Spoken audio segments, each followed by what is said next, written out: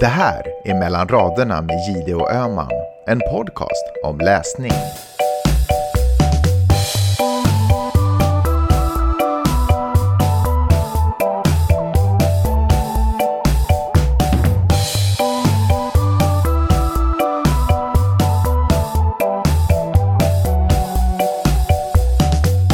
Hej Karin! Hej Peppe! Hälsningar från Skåne. Jag sitter här på Österlen, om du hör lite fågelkvitter i bakgrunden eller ett råmande eller ljudet av en traktor, så är det fåglar, kossor och en traktor som kör förbi. Nej men alltså, det låter ju helt underbart. Nu fick jag nästan så här tävlings... Du vet så här, jag ska bräcka henne med naturljud.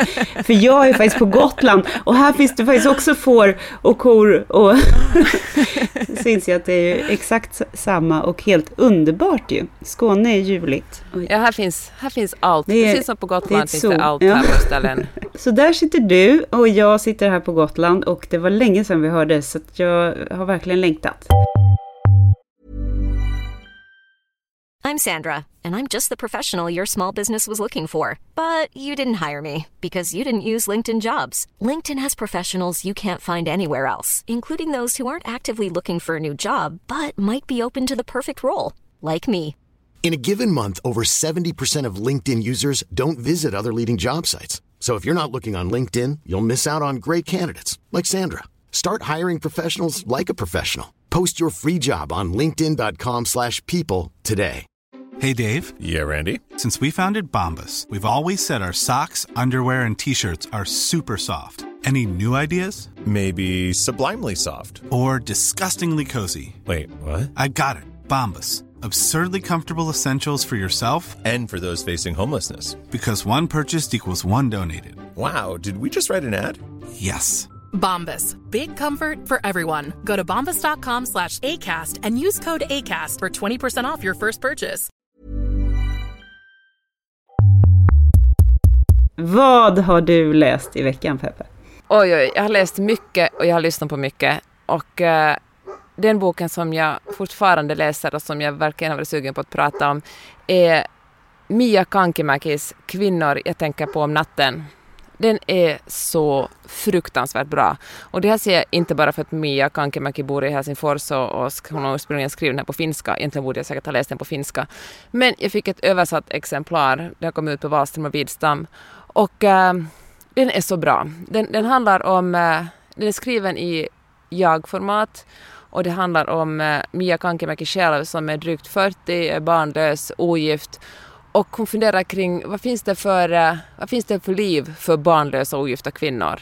Och nu låter det kanske deppigt när jag säger det här, för det är självklart det finns antagligen mer liv för sådana än för oss som är gifta och har barn. Men hon skriver om hur samhället liksom, men det är fortfarande, det finns fortfarande någon slags norm att man inte är en helt lyckad kvinna om man inte faller in i vissa specifika normer. Och då tar hon reda på det här, vad liksom kvinnor gjort förut.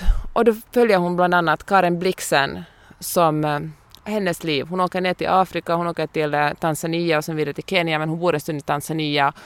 Och medan hon är där så blandas liksom hennes egna upplevelser av att åka på safari med, och inte bara åka på safari, alltså det här är verkligen ingen lyxsemester, utan hon lever liksom med en finsk man som är gift med en kvinna från Tanzania. De har ett barn tillsammans och de lever i förhållanden. Det finns, om man har tur finns det el 2 timmar om dagen, och liksom, ibland om det regnar då är allt blött i flera veckor, och ibland så finns det inget vatten alls. Så det är verkligen stenhårda förhållanden.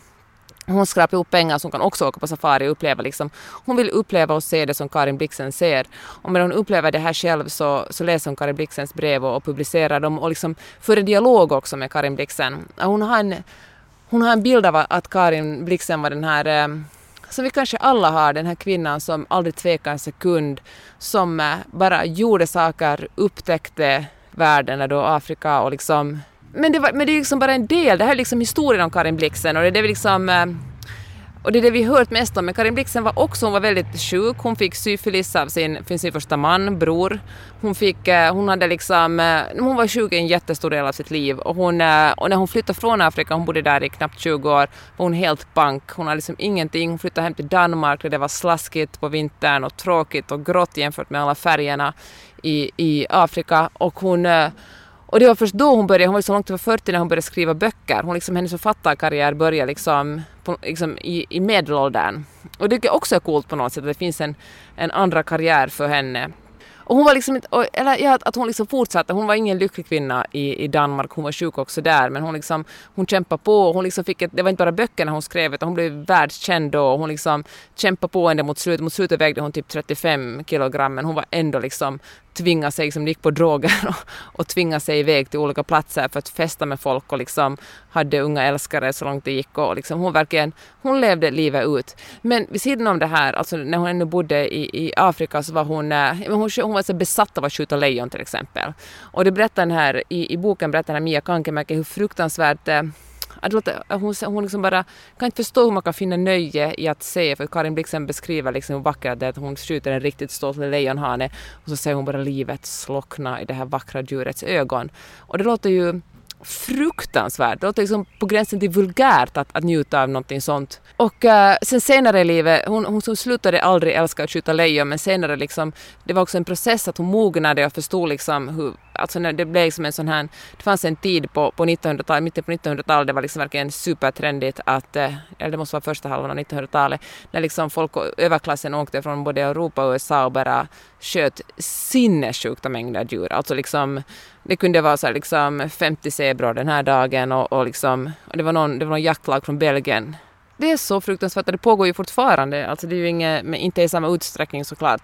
Men det som den här Mia Kankemäki som skriver boken, hon beskriver så bra hur hennes egen, hon lite besviken när hon får läsa och förstå att Karin Blixen var inte bara en hjältinna, utan hon hade också egoistiska sidor och mörka sidor. Och när hon skrev sina böcker så förskönade hon kanske vissa delar och glömde att nämna andra delar. Det var ju alla är ju hjälte i sin egen historia, och Karin Blixen var verkligen en jättestor hjälte i sin egen historia. Men hon finner också någon slags tröst på något sätt i det här, att det är sån är mänskligheten, och såna ska kvinnor också få vara. Alltså det är ju, kvinnor är också människor som också har sämre sidor och som också är avundsjuka, och hon var Karin Blixen var deprimerad under långa tider, och hon var kär i en man som inte ville ha henne, som bara dök upp ibland, och så hade de det underbart en helg eller några veckor, och han kom och gick som han ville, och tiden mellan det så gick hon bara och längta efter honom.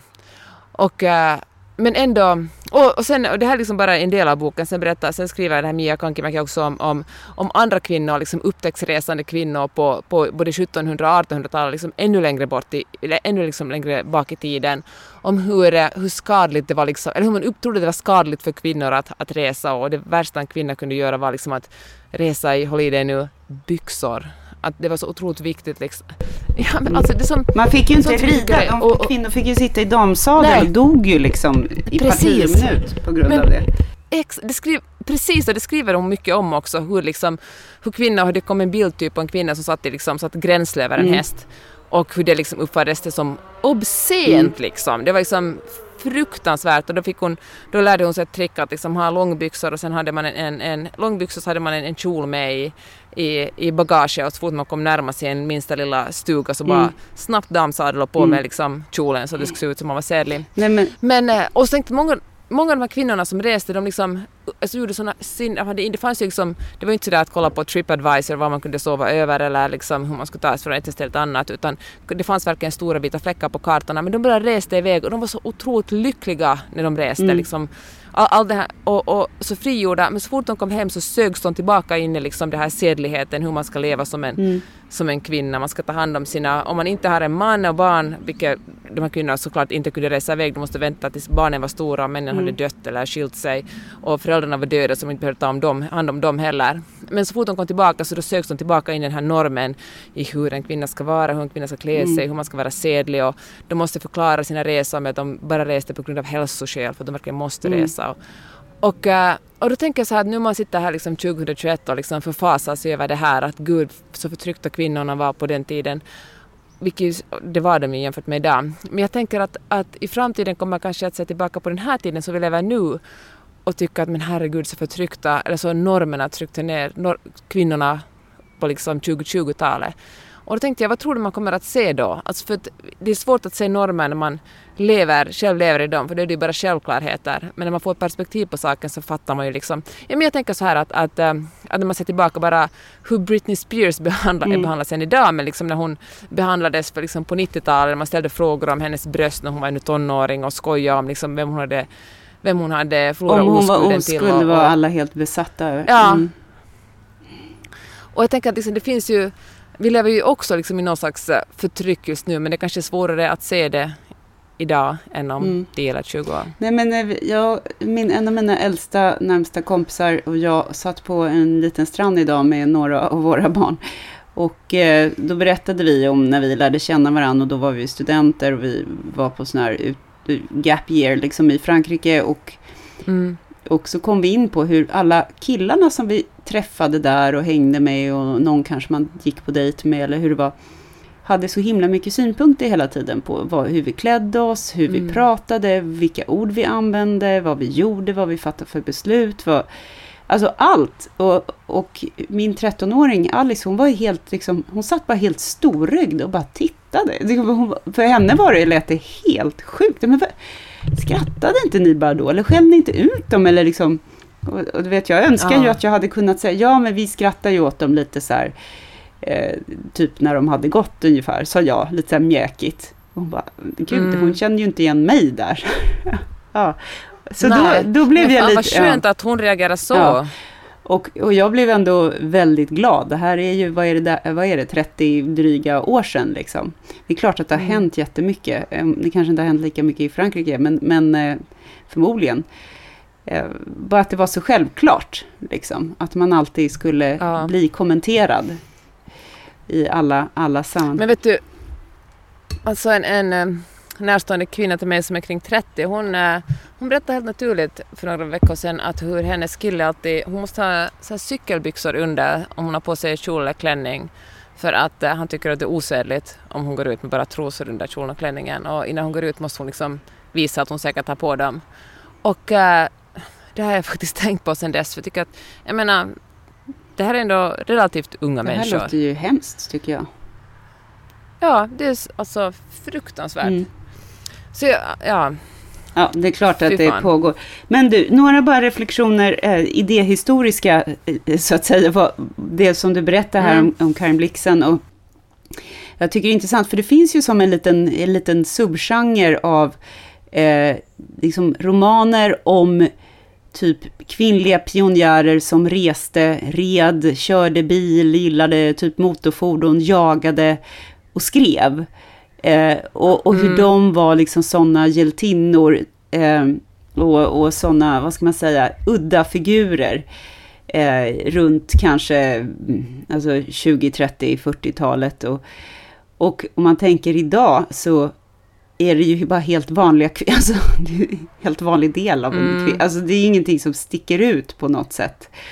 Men vad intressant ändå att vad lite man behövde göra på den tiden för att se som extremt frihetslängtande, extremt äventyrlig, världens liksom superpionjär.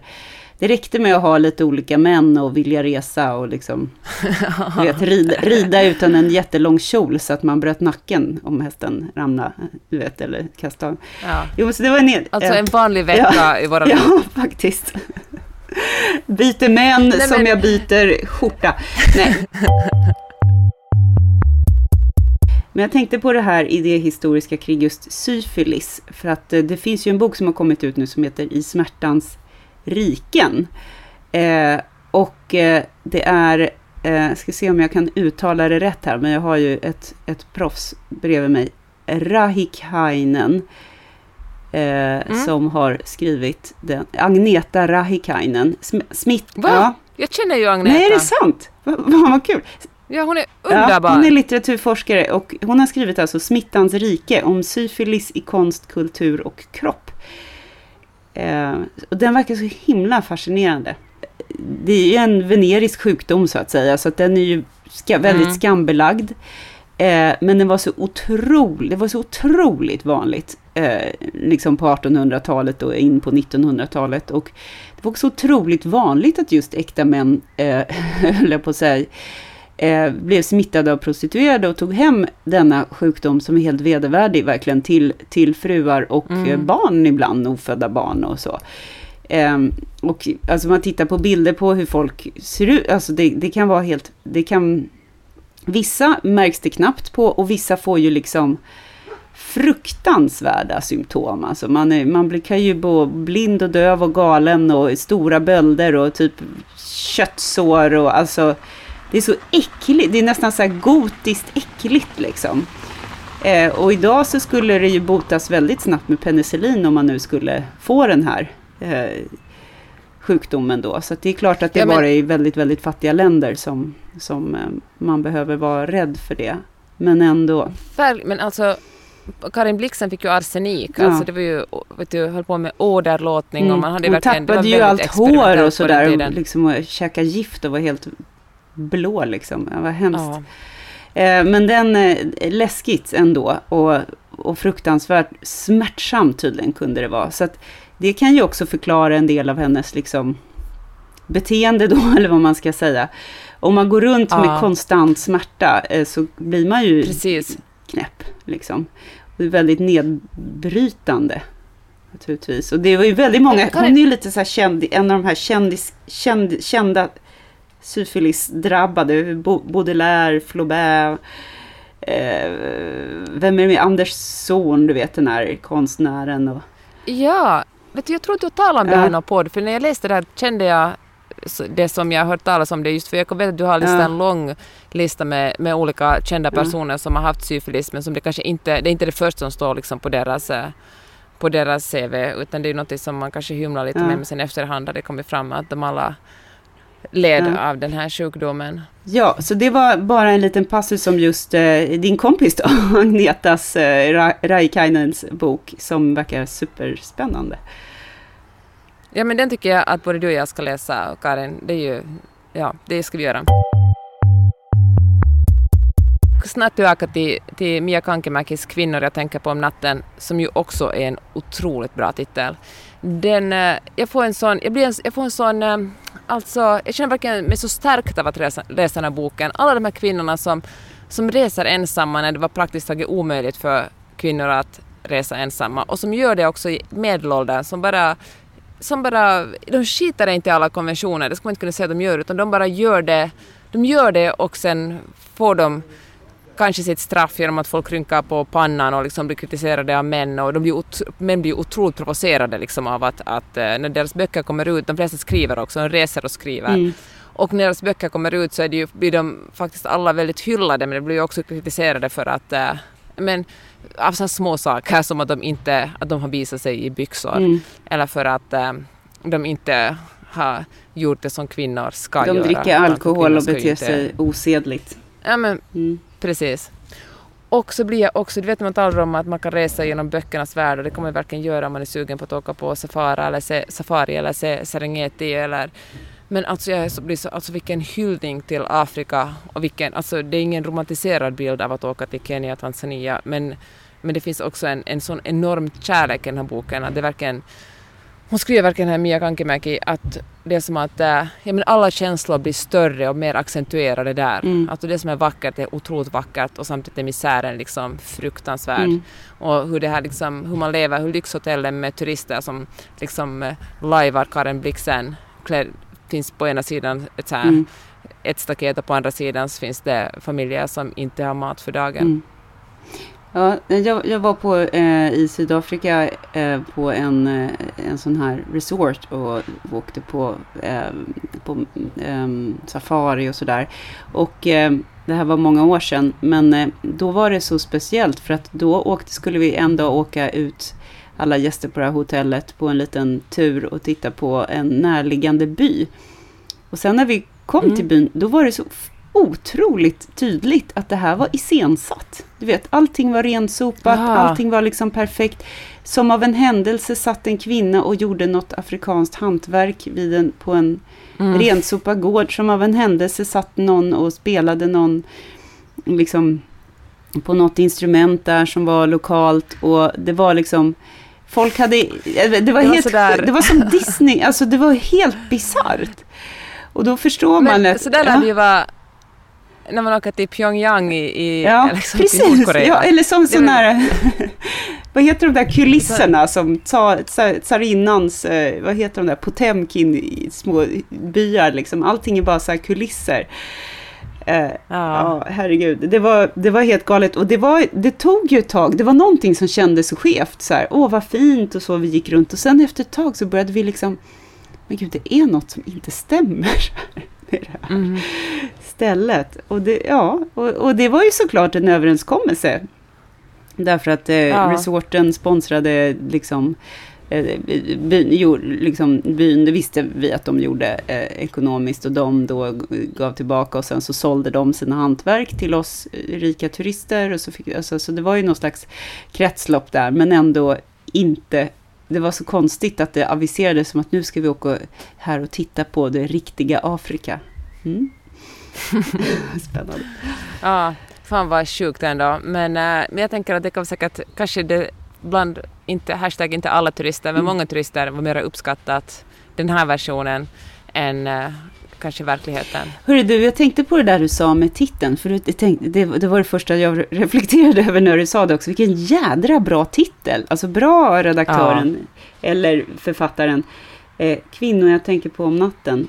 Det gör väldigt mycket att få till den där helt. Visst gör det. Jag tycker Smittans rike är också jättebra. Alltså, det måste klinga helt rätt. Verkligen. Och det är ju inte alltid så. Nej, och det alltså verkligen inte. Jag lyssnar just nu på en bok som heter När underbart inte är nog.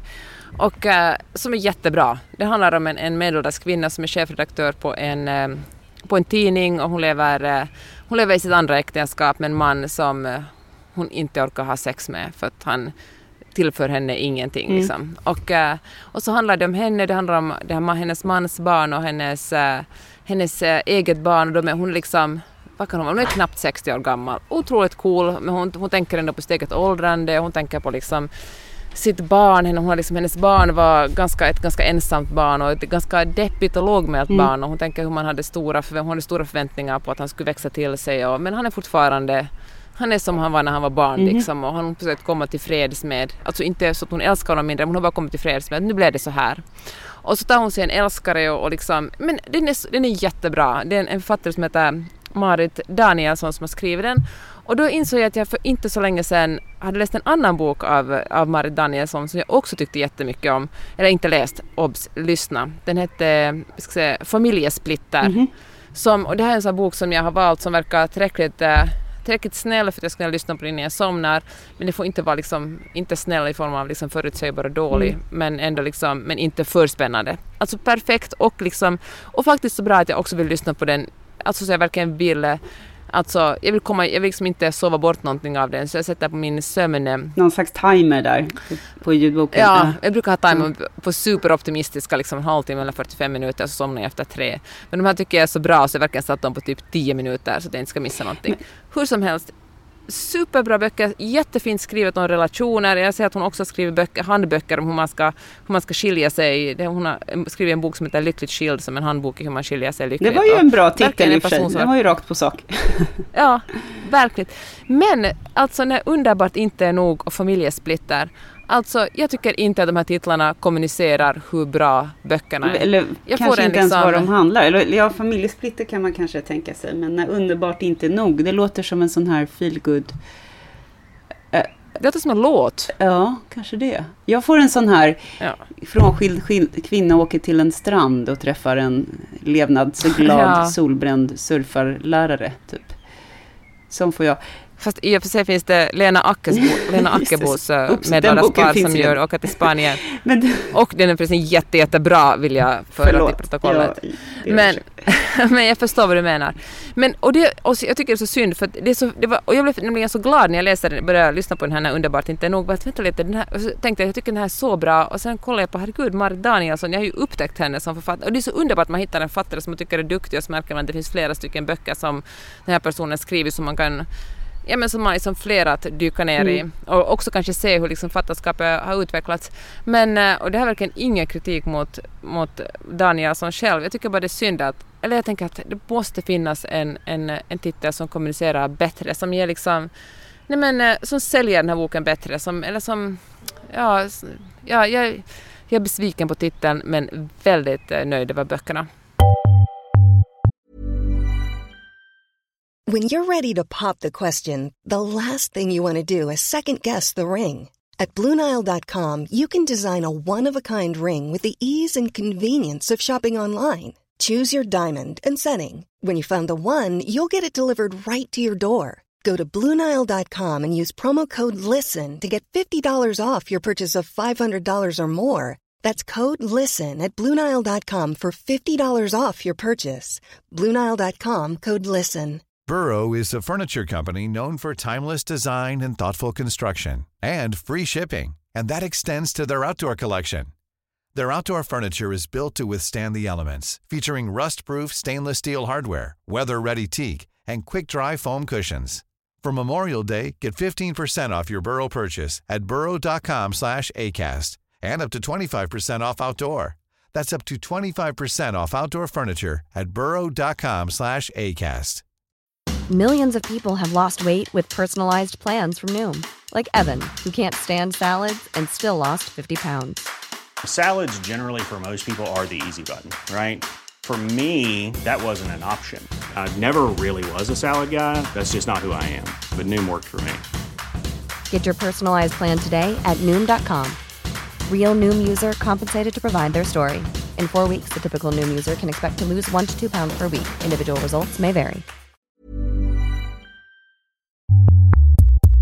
Du, det kanske är så att du, liksom jag, har drabbats av den här kärnfamiljsbesattheten som jag läste någon kritiker myntade det här ordet, eller jag vet inte om det är vedertaget, men jag älskar de här böckerna i den här skolan då om kärnfamiljen som splittras, och då jag säger Agnes Lidbeck, jag säger Geir Gulliksen, jag säger Vigdis Hjort, vad heter hon? Nina Lycke.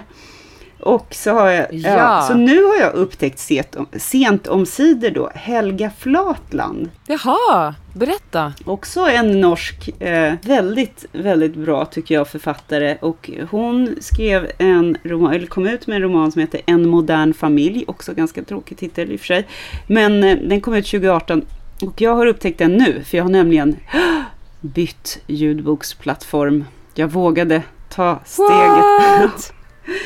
Jag har typ lyssnat igenom varenda. Jag har haft den alldeles för många år. Jag känner så här, det är som att byta frisör något. Det är väldigt jobbigt. Men ibland måste man helt enkelt. Och då hittade jag en hel skatt med backlistböcker. Eller böcker som jag inte har liksom, lyssnat på eller läst. Jättebra. Och den här är häftig på så vis att den... när man kommer in i boken så är det liksom typ den perfekta norska familjen, lite så att typ som de här Nina Lycke, nej återlägg, det går bra för alla, alla är kompisar, alla har de har liksom fina hytter överallt typ, och härliga familjesammankomster, de åker på semestrar tillsammans, och det är 3 vuxna barn varav det äldsta har egna barn, de är väl mellan 30 och någon är sladdis, så de är mellan 30 och 45 kan jag tänka mig.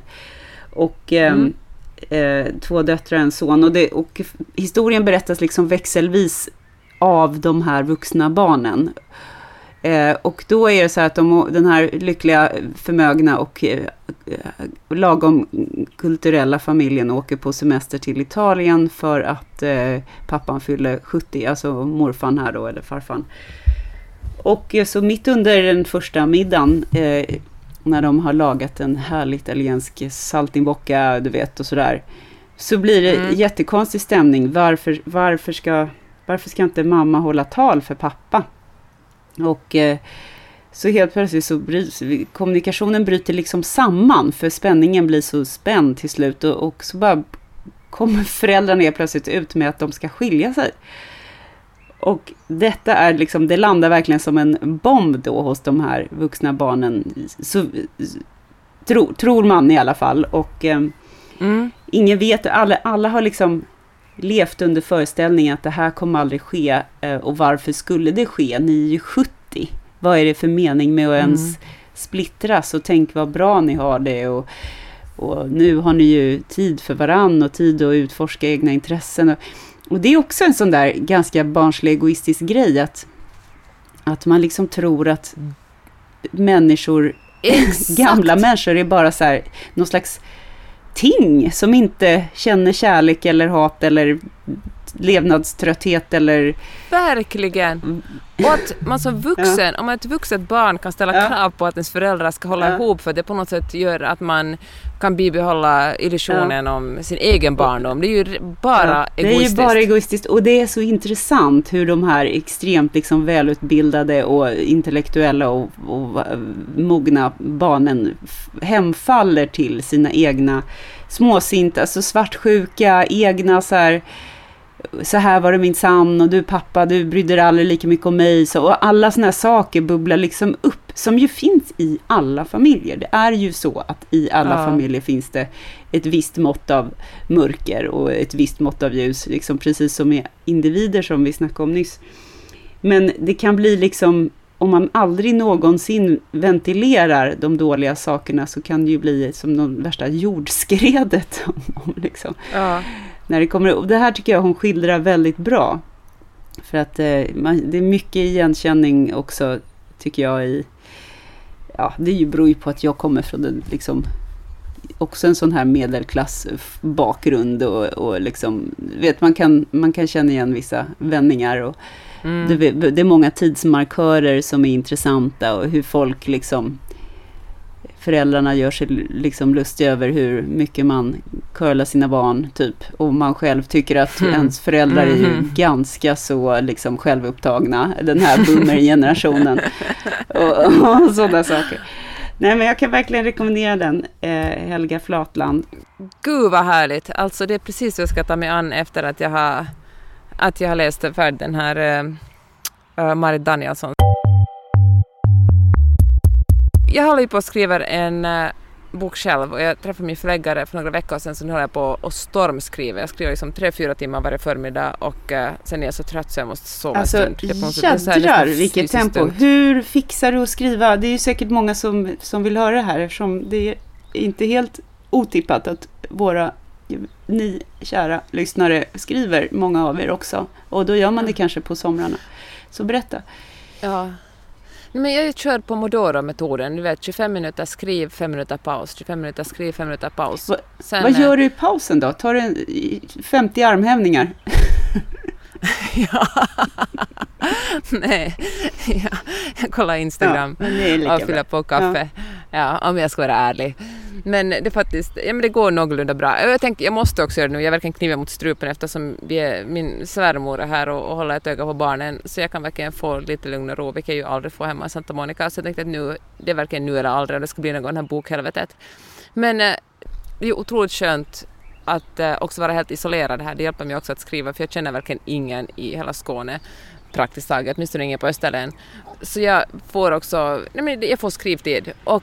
Men igår träffade jag en författare som heter Joakim Sander, som har gett ut 3 böcker. Han är nästan färdig med sin 4:e. Han har skrivit en bok som heter Orten, en som heter Vännen och en som heter Simmaren. Och då började vi tala om om slutet på böcker, hur svårt det är att skriva ett bra slut. Och jag berättade att jag har liksom problem med min bok, hur den ska sluta. Ska den sluta... Det är också ett triangeldrama, eller det är väl någon slags kärnfamiljs historia jag skriver om också. Och jag vill verkligen inte att kärnfamiljen ska vinna, om vi säger så. Och jag vill liksom att han någon slags här frigörelse i slutet, att den här huvudpersonen som en kvinna, som obs inte är jag, men som att hon ska liksom slå sig fri. Och jag talar mycket om det här med förläggare också, som kanske lutar lite mera åt kärnfamiljens hållet. Och det sa Joakim att han sa, det här sa han verkligen inte så att nu lilla vän ska jag berätta hur man skriver en bok, utan det var ett vilja för också till protokollet. Du har ju ändå skrivit 11 böcker, så det kan vara så att du har lite koll på. Men då sa han så här att det måste finnas lite smuts eller lite bitterhet i ett slut för att det ska vara bra. Ja, det får liksom inte vara för mycket Veronica Maggio och liksom wow, allt är rent och fint och världen är öppen, utan det måste, håller du med om det? Det måste finnas något beskt där. Det är ju bittersweet, det är så det ska vara. Det är ju därför, det är ju det som är grejen med Karen Blixen till exempel och de här Marguerite Duras och de där. Exakt. Och det är ju, nu när jag säger det högt märker jag att det är en självklarhet, men för mig i den här skrivprocessen var det en sån jävla aha-upplevelse. Att man måste liksom solka ner det lite. Och så är det kanske med allt behöver lite skugga, lite smuts och lite bitterhet för att bli intressant och liksom få någon slags djup eller perspektiv. Ja, annars blir det ju bara feel good av det hela. Liksom. Hand i hand gick vi ut i solnedgången. Typ. Ja, och det kanske behövs. Sådana böcker behövs kanske också, men den här boken ska inte bli en sån. Smutsiga gick vi hand i hand in i solnedgången och sen ramlade en ner i en grop och dog. Nej. Och så var kvinnan äntligen frigjord. Det kom det lejonet vi försökte skjuta upp oss. Ja, men där har du ditt slut. Det har jag tänkt på. Skönt att jag kunde hjälpa till. Ja. Tack snälla. Men alltså återigen, jädra häftigt att sitta och skriva 4 timmar om dagen och göra Pomodoro-metoden och bara liksom kötta på det sättet. Och väldigt bra att ha den där strukturen, tänker jag. Att på förmiddagarna skriver jag. För att det skrev du till mig när vi skulle bestämma när vi skulle podda här. Så skrev du väldigt tydligt, på förmiddagarna skriver. Och det är ju det, att man måste liksom blockera bort andra saker och även då tacka nej till att åka till stranden och de här sakerna. Det är där jag hela tiden fallerar. Nu har jag i och för sig jobbat med mitt riktiga jobb, höll jag på att säga, fram tills nu. Och min första semesterdag idag. Och så bara, idag ska jag skriva den där baksidestexten som en förläggare har bett mig om. Så bara, fast nu var ju min kompis här och nu ville ju jag åka och bada. Det har jag ju förtjänat, för det är ju ändå min första. Sådär. Så att det... Men det har du också gjort faktiskt, hör du. Man får ju inte vara för sträng mot sig själv. Alltså det är det ständiga avvägande. Ja, du är fin som lättar mitt dåliga samvete. Men du, har du tänkt på vem som kan läsa in din roman när den kommer ut? Jag tycker att det är så svårt med böcker. Man ska ju poängsätta nu för tiden både uppläsaren och boken. Och jag vill inte att någon ska bli ledsen, så jag är som Uber, jag är liksom 5 stjärnor. Men jag tycker också att det är lite missvisande. Alltså man gör ju inte sina medläsare en tjänst för det. Ger du alla Uber och Lyft och Bolt och så 5 stjärnor? Ja. Jag ger alltid 4. Ja. Det ska mycket till för att de ska få en 5. Men jag är så pass konflikträdd och ängslig att jag inte skulle våga ge en 3. Absolut inte. För då kanske de inte kommer att hämta mig igen. Ja, jag ger alltid 5 stjärnor och jättemycket dricks. Men jag tänker att kanske Uber-chaufförerna hade liksom bättre ställt här än i Kalifornien. Det känns så att åka Uber och Lyft överhuvudtaget. Men det är en annan historia. Har du någon favoritljudboksuppläsare? Eller alla har ju i och för sig 5 stjärnor, så du kommer inte kunna hitta den. Ja. Alltså förlåt, jag sabbar verkligen för andra människor, inser jag nu när jag gör det här. Det finns ju en poäng med att man ska poängsätta dem. Men nej, det har jag faktiskt. Jag vet faktiskt, nej, det har jag inte. Och jag liksom vågar inte ens tänka så långt. Jag lever fortfarande. Jag har så känsla av att förlaget kommer att ändra sig och säga att nej, det här är helt enkelt för dåligt. Så jag nuddar nu inte vid den tanken att den faktiskt kommer ut. Men om den kommer ut så får du jättegärna, eller den ska komma ut i vår, alltså, så säger förlaget. Men då får du jättegärna hjälpa mig med något bra. Du får lista dina favorit. Det gjorde jag faktiskt med min kompis Sofia Sigfridsson som skrev en kriminalroman som heter Illvilja. Jag hjälpte henne och lyssnade på de olika rösterna. Ja, det var superkul. Och det var så otroligt, för mig så väldigt tydligt, den här ska det vara. Jag kunde inte riktigt säga. Men... Så det gör jag gärna. Kan du göra det då? Gud, ja. Det skulle vara så fint. Det skulle kännas så bra. Du, en person som också är intresserad av det här med olika uppläsare har skrivit till oss. Eva. Så här skriver hon. Hej, först, jag läser hela brevet för jag tycker det var så himla fint. Så gör det. Here we go. Hej, först och främst tack för ett trevlig podd. Lyssnade på senaste avsnittet och blev så glad att ni diskuterade uppläsning av ljudböcker. Själv lyssnar jag en del på böcker och poddar när jag är ute och promenerar. Brukar ha en bok på gång i lurarna och sen en annan bok som jag läser som vanligt när jag ligger hemma. Ja, så där gör jag också. Det är så himla bra att ha flera på G, tänker jag. Nu kommenterar jag här mitt i allting. Förlåt. Förlåt, Eva. Reds anmärkning. Ja, precis. Så här. Att lyssna på ljudböcker är för mig lite vanskligt eftersom jag är superkänslig för vem som läser upp boken. För det mesta är det okej och uthärdligt. Ibland funkar det inte alls utan jag måste sluta lyssna. Men för ett par veckor sedan tog jag mig an Elin Kullheds bok Eufori, en roman om Sylvia Plath. Såg att det var Lena Endre som var uppläsare och jag blev lite skeptisk. Skulle detta fungera? Och ja, det var så himla bra. Kände att hennes uppläsning adderade något mycket bra till min upplevelse av boken. Rekommenderas. Vill även tillägga att jag skrattade gott av igenkänning när ni pratade om konferenser med arbetskamrater. Håller med om att det minsta man kan begära när man är iväg med arbetskamrater är att få sova i eget rum. Jobbade, är nu pensionär, inom sjukvården och pengar till utvecklingsdagar var mycket begränsade så då blev det ofta någon som föreslog att vi skulle bo på vandrarhem med sovsalar och våningssängar samt laga mat tillsammans. Mardröm! Sova ihop med andra och dessutom laga mat, diska och städa tillsammans som om man inte har fullt upp med det hemma. Nej, fy fasen Eva, det är nej på det. Skönt att du kommer slippa det här. Återigen, tack för trevlig podd och Peppe, jag älskar när jag får komma till Topanga via din Instagram. Tack, hälsningar från Göteborg. Vad roligt att du är med mig där. Ja. Tack för det Eva, vad glad jag blir. Skriv gärna till oss. Nu blev jag så himla glad när jag läste det här. Skriv gärna till oss. Det är mellanraderna-podden @gmail.com. Och ni får jättegärna också tipsa vilka ljudboksuppläsare ni tycker är bra. Eller kanske mindre bra om vi vågar. Eller så är vi bara snälla mot alla. Ja, men man får ju en åsikt. Alltså, bara för att någon tycker att någon inte är bra så betyder det ju inte att det är så i allas öron. Du, bara ett litet tips, och det är också någonting som vi återkommer till ibland. Det är det här med myten om kvinnor som tydligen då inte kan arbeta ihop, eller vad det nu än är. Det tycker jag är intressant. Nu har detta undersökts av en författare, Johanna Wester. Hon skriver, jag läste vi läste båda en intervju i Svenskan med henne.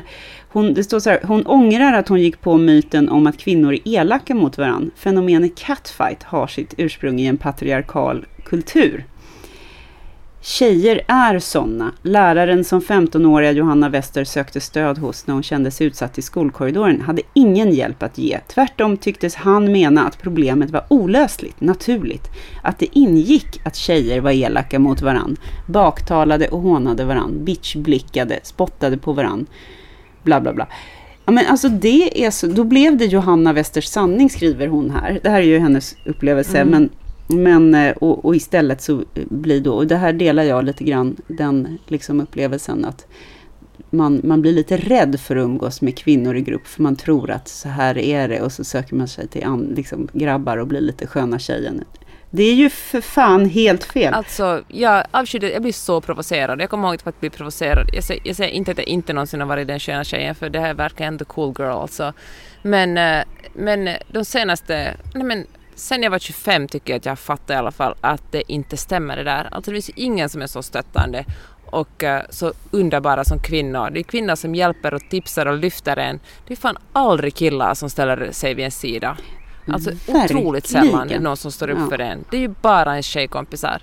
Alltså killarna är ju såna jävla medgångssupportrar. Fan, det är de faktiskt. Alltså killar, det är ju exakt vad de är. I vänskap är killar bara medgångssupportrar.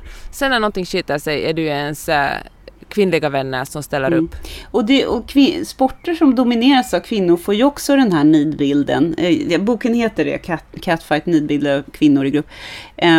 Typ så här konståkning, ridning, gymnastik, att det är så här bitchblickande då, som tonåringarna säger, och allt vad det är. Men nu när det är så här, typ inom ridsporten då, skandaler om olika vidriga jävla tränargubbar som har förgripit sig på unga flickor som det verkar alltid vara i den här jävla sporten.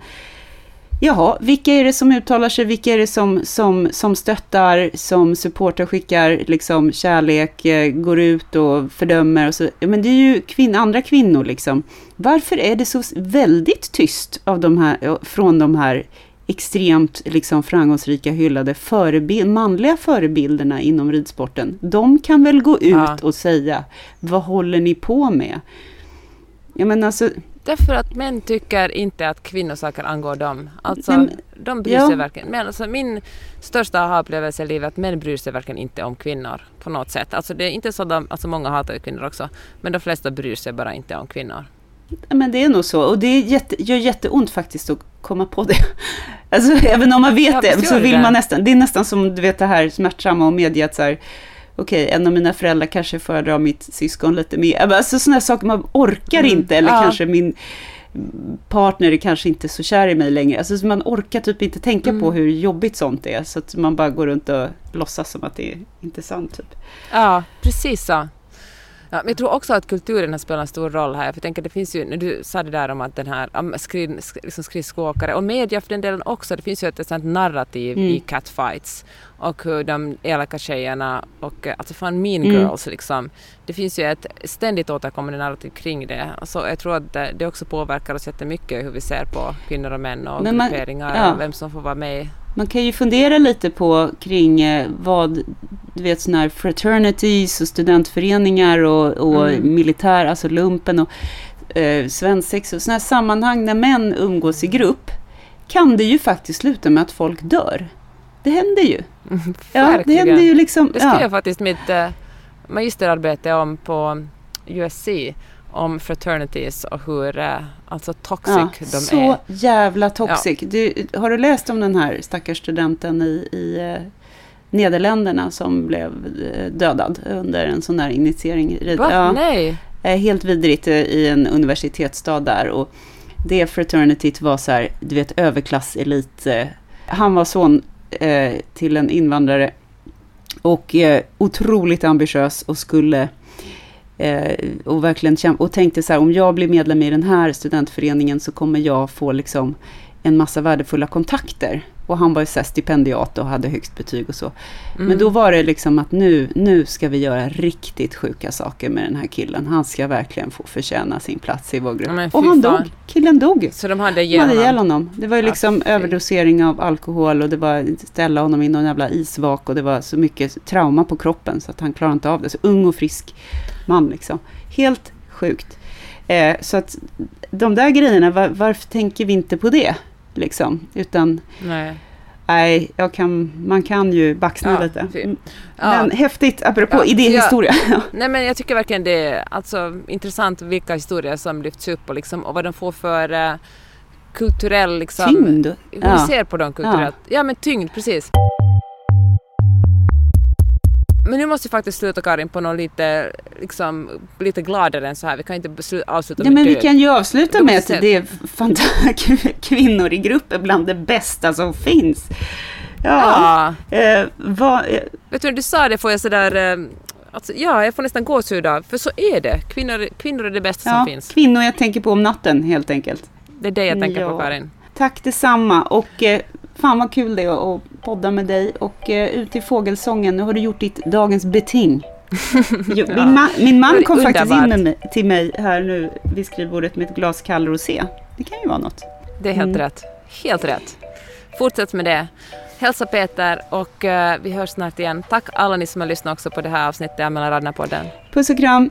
Puss och kram. Hej då. Hej då. Du har lyssnat på Mellan raderna med Gide och Öhman. En podcast om läsning.